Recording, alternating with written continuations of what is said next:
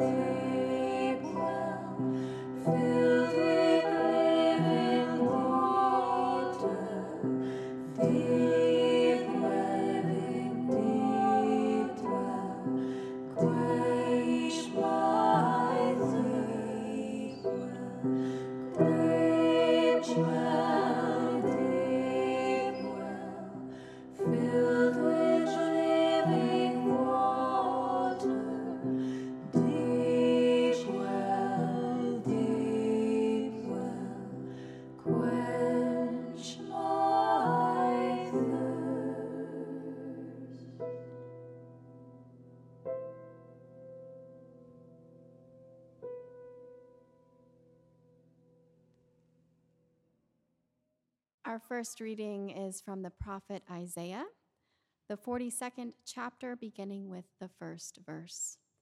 In preparation to hear these words, let us pray. Holy God, we give you thanks for these ancient words and for the lives of those who have carried them down throughout the ages. We ask that you would open our hearts and minds this morning, that your fresh word might fall upon us this day. Amen.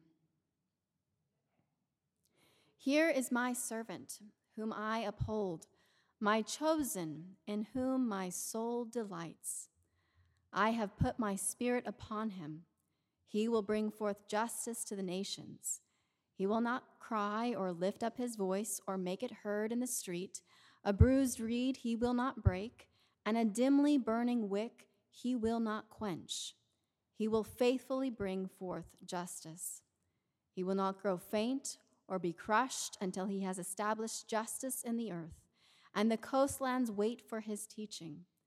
Thus says God, the Holy One, who created the heavens and stretched them out, who spread out the earth and what comes from it, who gives breath to the people upon it and spirit to those who walk in it.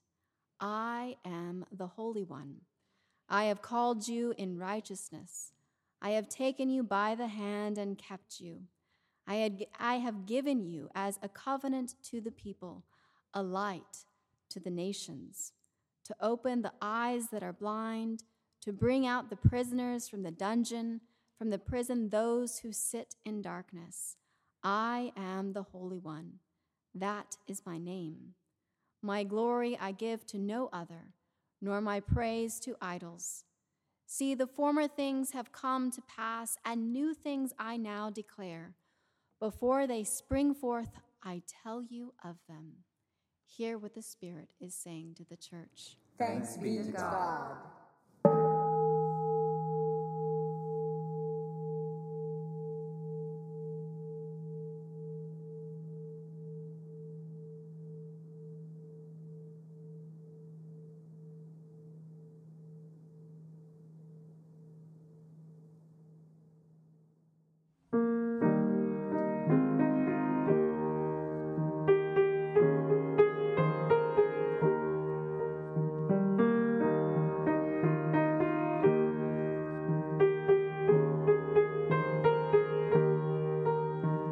Arise, your spirit in us, that our spirit may show forth your glory. Arise, your spirit in us, that our spirit may show forth your glory. Arise, your spirit in us, that our spirit may show forth your glory. Arise, your spirit in us, that our spirit may show forth your glory. Arise, your spirit in us, that our spirit may show forth your glory. Arise, your spirit in us, that our spirit may show forth your glory. Arise, your spirit in us, that our spirit may show forth your glory. Arise, your spirit in us, that our spirit may show forth your glory. Arise, your spirit in us, that our spirit may show forth your glory. Arise, your spirit in us, that our spirit may show forth your glory. Arise, your spirit in us, that our spirit may show forth your glory. Arise, your spirit in us, that our spirit may show forth your glory. Arise, your spirit in us, that our spirit may show forth your glory. Arise, your spirit in us, that our spirit may show forth your glory. Arise, your spirit in us, that our spirit may show forth your glory. Arise, your spirit in us, that our spirit may show forth your glory.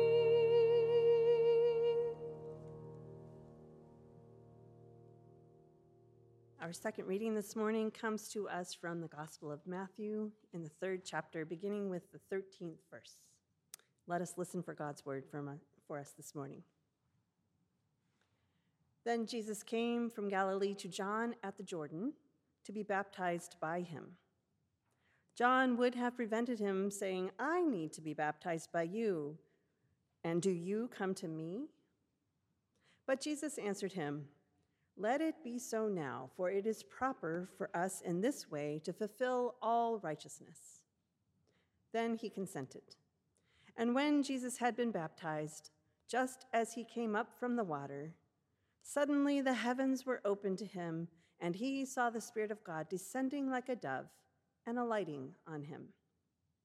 And a voice from heaven said, "This is my Son, the beloved, in whom I am well pleased." May God add a blessing to this word for us today. These are some pretty powerful passages that we have today. Isaiah's words saying, God saying, here is my servant, whom I uphold, my chosen, in whom my soul delights.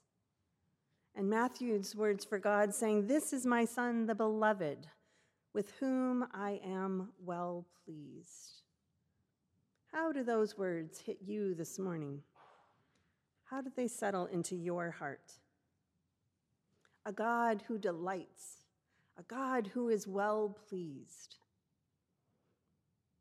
I love these images, and I love them even more because they are very much in opposition to the way I understood God as a child. I came from a tradition that was very much about God being angry and us having to be fearful of God. So this idea that God would delight in somebody, wow, blows my mind. Maybe it does yours as well. There are many people that I know who say, I don't want to read the Old Testament because that's an angry God. I want God of Jesus, who's more welcoming. But that's forgetting that in the Old Testament, there are passages like this, like in Isaiah, who says, God delights. And in Jeremiah, who says, God knew me before I was even formed in my mother's womb. There is a God in the Old Testament that is as caring and as wonderful to us as what we see in Christ in the New Testament. So I say, don't throw away the Old Testament. Keep it. But we have to approach it because there are quite a few passages in the Old Testament where God does look very angry, right? The people have strayed, and God says, I don't want them anymore. Like when Moses is up on the mountain and he comes down and they've made golden calf. And Moses goes back up to God and goes, those are your people. They're not mine. But then Moses says, wait a minute, remember your covenant. And God goes, okay, I'll remember that. So there are times when it looks like God is not a person you want to approach or a being that you want to approach. And many of the prophets do put us into that mindset because they are warning us against going away from God and what that might look like. But there are so many ways in which God comes through as a being who wants the best for us, who is hoping for us to have wholeness, and who wants to be in relationship with us so that God can delight in us. And these words to Jesus at his baptism of God being well pleased of this and claiming him as his son, these words are meant for us too, but it makes more sense in my mind when I think of these words applying to Jesus because we understand Jesus being God's representative in the world, the perfect model of what it means to be a human. Jesus coming to creation to represent God's love in human form. So it's easier to see that God would say, well done, and you are mine, and I am well pleased with you, to Jesus. It's a little harder sometimes for me to take those words for myself. But these words are meant for us as much as they were meant for the person, the servant in Isaiah and the Son of God in Matthew. Maybe they aren't easy for you to hear either. Some people have a problem taking them on as their own because their idea of God is more distant. That transcendence of God, God being the holy other. It's a very important understanding to have of God. But God is also immanent. We just celebrated that in the birth of Christ, knowing that God is here among us. God wants to be a part of God's creation. One of the images that I love to have of God is that of the artist. Choose your medium, a painter, someone who works with pottery, someone who is a sculptor, whatever your medium. God is the creator, the artist. And every artist puts a little bit of themselves into whatever they are creating. It is not completely other than them. You can see certain people have certain styles, right? You're like, oh, that's a Kandinsky. I know that because that's the way that person paints, right? God does the same thing. There is a bit of God in everything that God creates. And so God is invested in that creation. God delights at the finished product. And of course, God is like the quintessential artist who's like, well, maybe let me do a little bit more. I'm going to do a little bit more. Creation is always ongoing. God is not done. God continues to delight. One of my favorite poets is Hafez, who is a Sufi poet who has just the most beautiful understanding of who God is and how God delights in God's being. And he plays around with the idea of God in such beautiful ways and brings joy to it.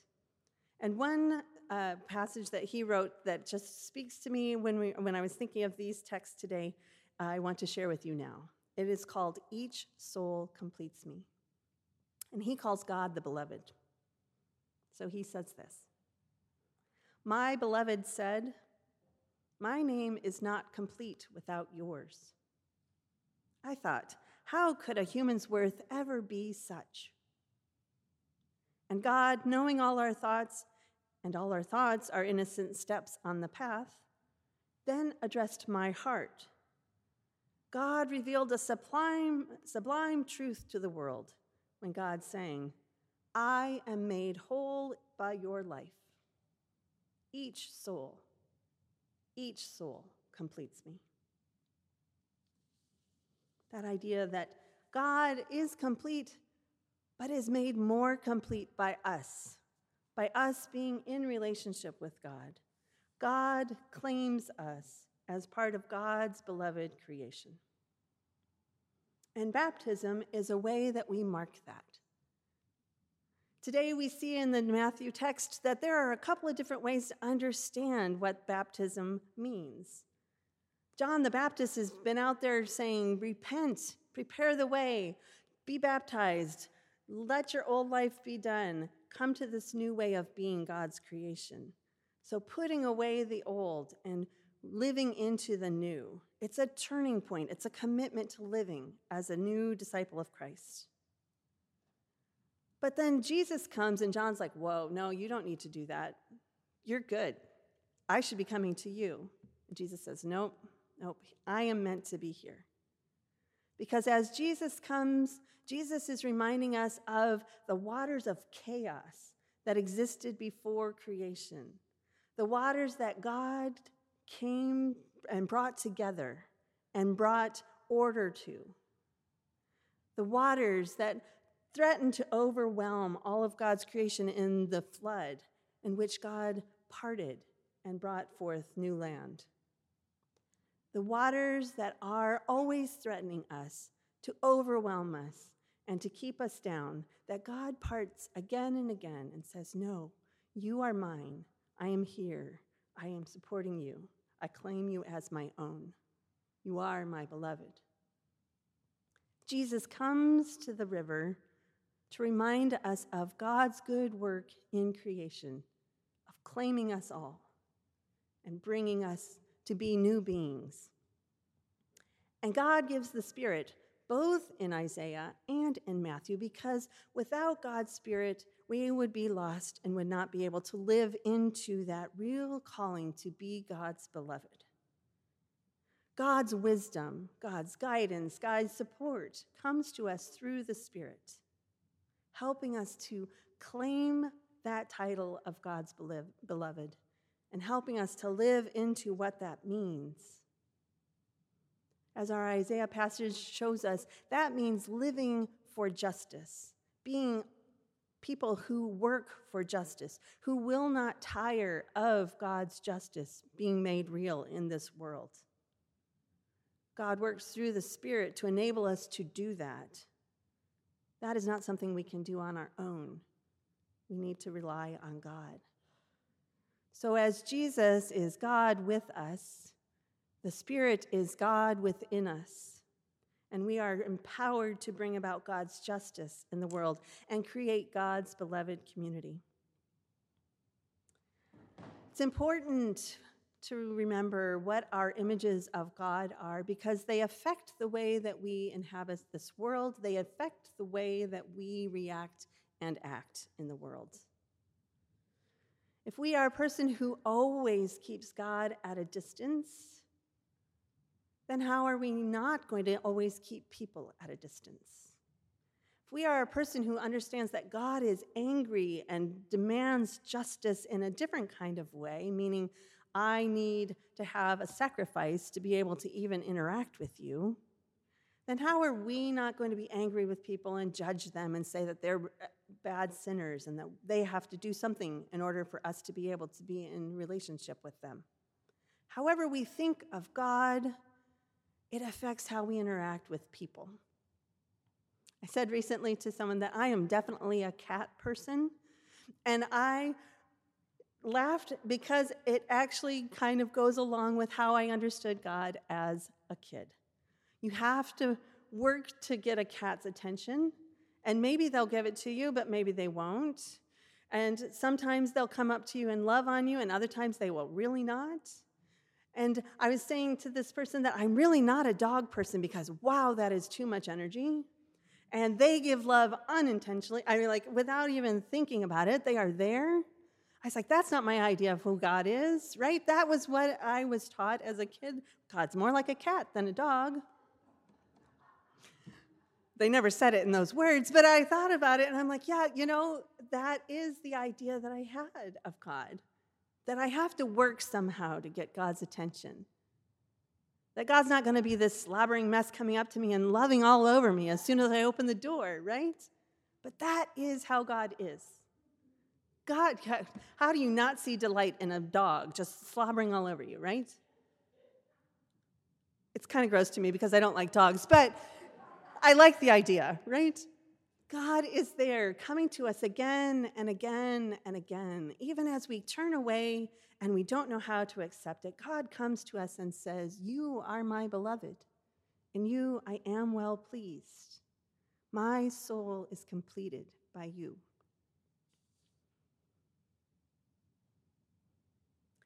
So my head can say yes to all of that, right? I can understand that in my head. It's my heart I have to work on. I often will cry at texts like this because I want to believe it, but it's very hard. It is hard sometimes to accept that love so unconditionally. God loves us. It's hard to believe. How do we receive that? How do we make ourselves open to understanding that it really is true? And how do we make sure that we don't get in the way of other people experiencing that too? How do we open up opportunities for people around us to know they also are God's beloved creation? That God's soul is completed by their soul as well. So often, even without meaning to, we get in the way of that. Somehow we block their opportunities to be able to revel and to enjoy God's delight. So how do we accept it for ourselves? How do we make it possible for others to accept it for themselves? How do we give ourselves opportunities to be in God's presence and to be healed by that? That is what our passages for today invite us to think about. To understand that God is claiming us again and again and again. And our baptism is a sign that God has done this and continues to do this. That is why we love to have these renewal of baptism rites, because it helps us to remember that we are claimed by God. And God says to us the same way that God said to Jesus at his baptism, "This is my beloved child, the one with whom I am well pleased." So as we gather at the end of the service today, I invite you to really sink into that, to receive the words that are said to you as we go around and as we are doing this rite. To really understand that these words are not just words we're saying, but they are God's truth for us today and every day. God delights in us, and God calls us beloved, in whom God is well pleased. Amen.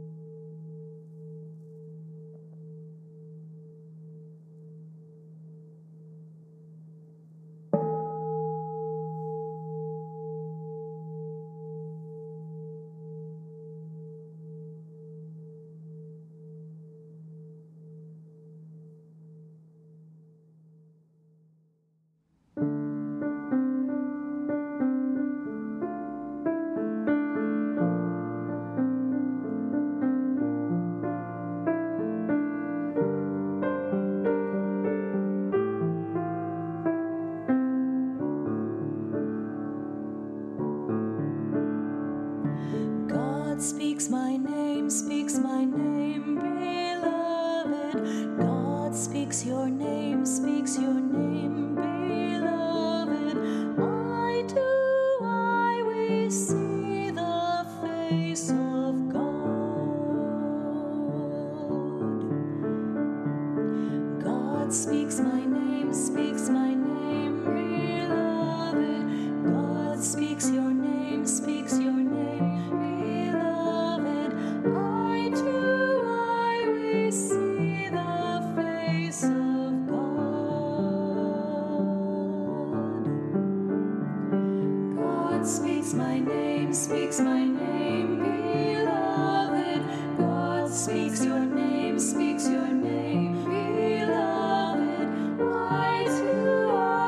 We see the face of God. God speaks my name, beloved. God speaks your name, beloved.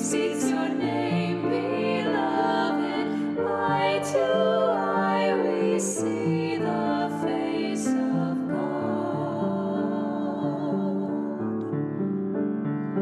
God speaks my name, beloved. God speaks your name, beloved. We see the face of God.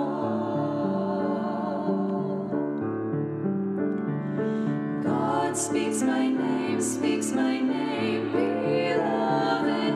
God speaks your name, beloved.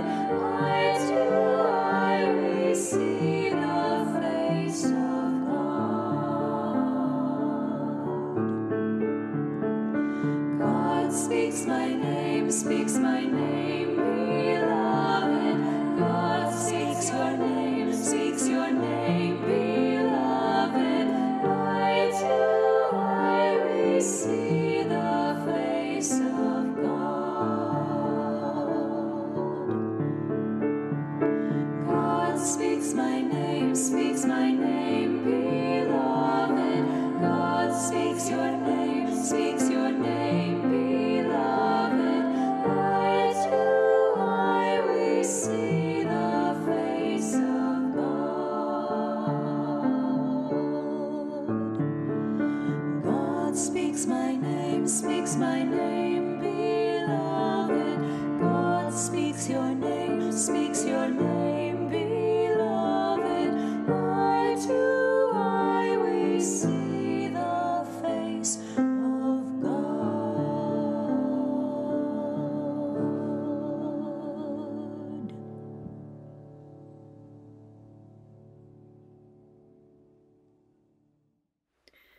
As we move into a remembrance of baptism with the Canticle of Renewal, you are invited to have a candle and water prepared. And when you feel so led, I invite you to dip your hands into the water and then to touch your head, making a sign of the cross in remembrance of your baptism, or by way of simply receiving a blessing. Our unity is not found in our conformity, but in our diversity, so I encourage you to enter this ritual in whatever way feels right for you.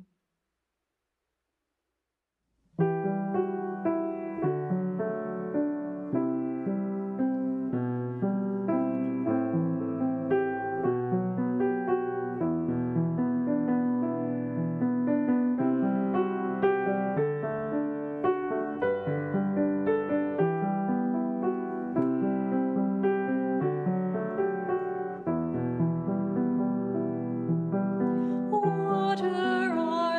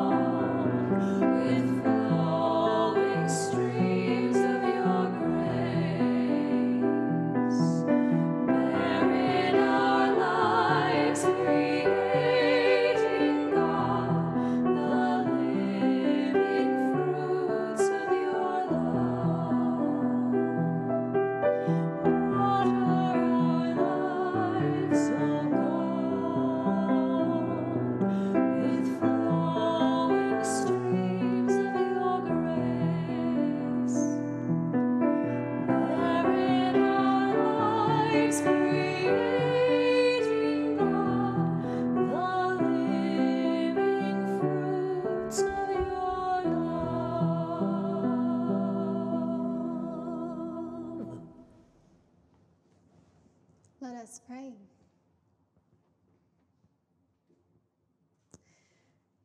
We give thanks to you, O God, who divides the waters, so plants and beasts of the sea and sky and earth thrive. We give thanks to you, O God, who draws us from the water in birth and rebirth. We give thanks to you, O God, who claims us with a love from which nothing can separate us. As we close our gathering, send your Spirit among us to guide us in our work and play, in our service and love, strengthened and renewed by the waters of baptism. Amen. Beloved community, go forth and know God is made complete in you.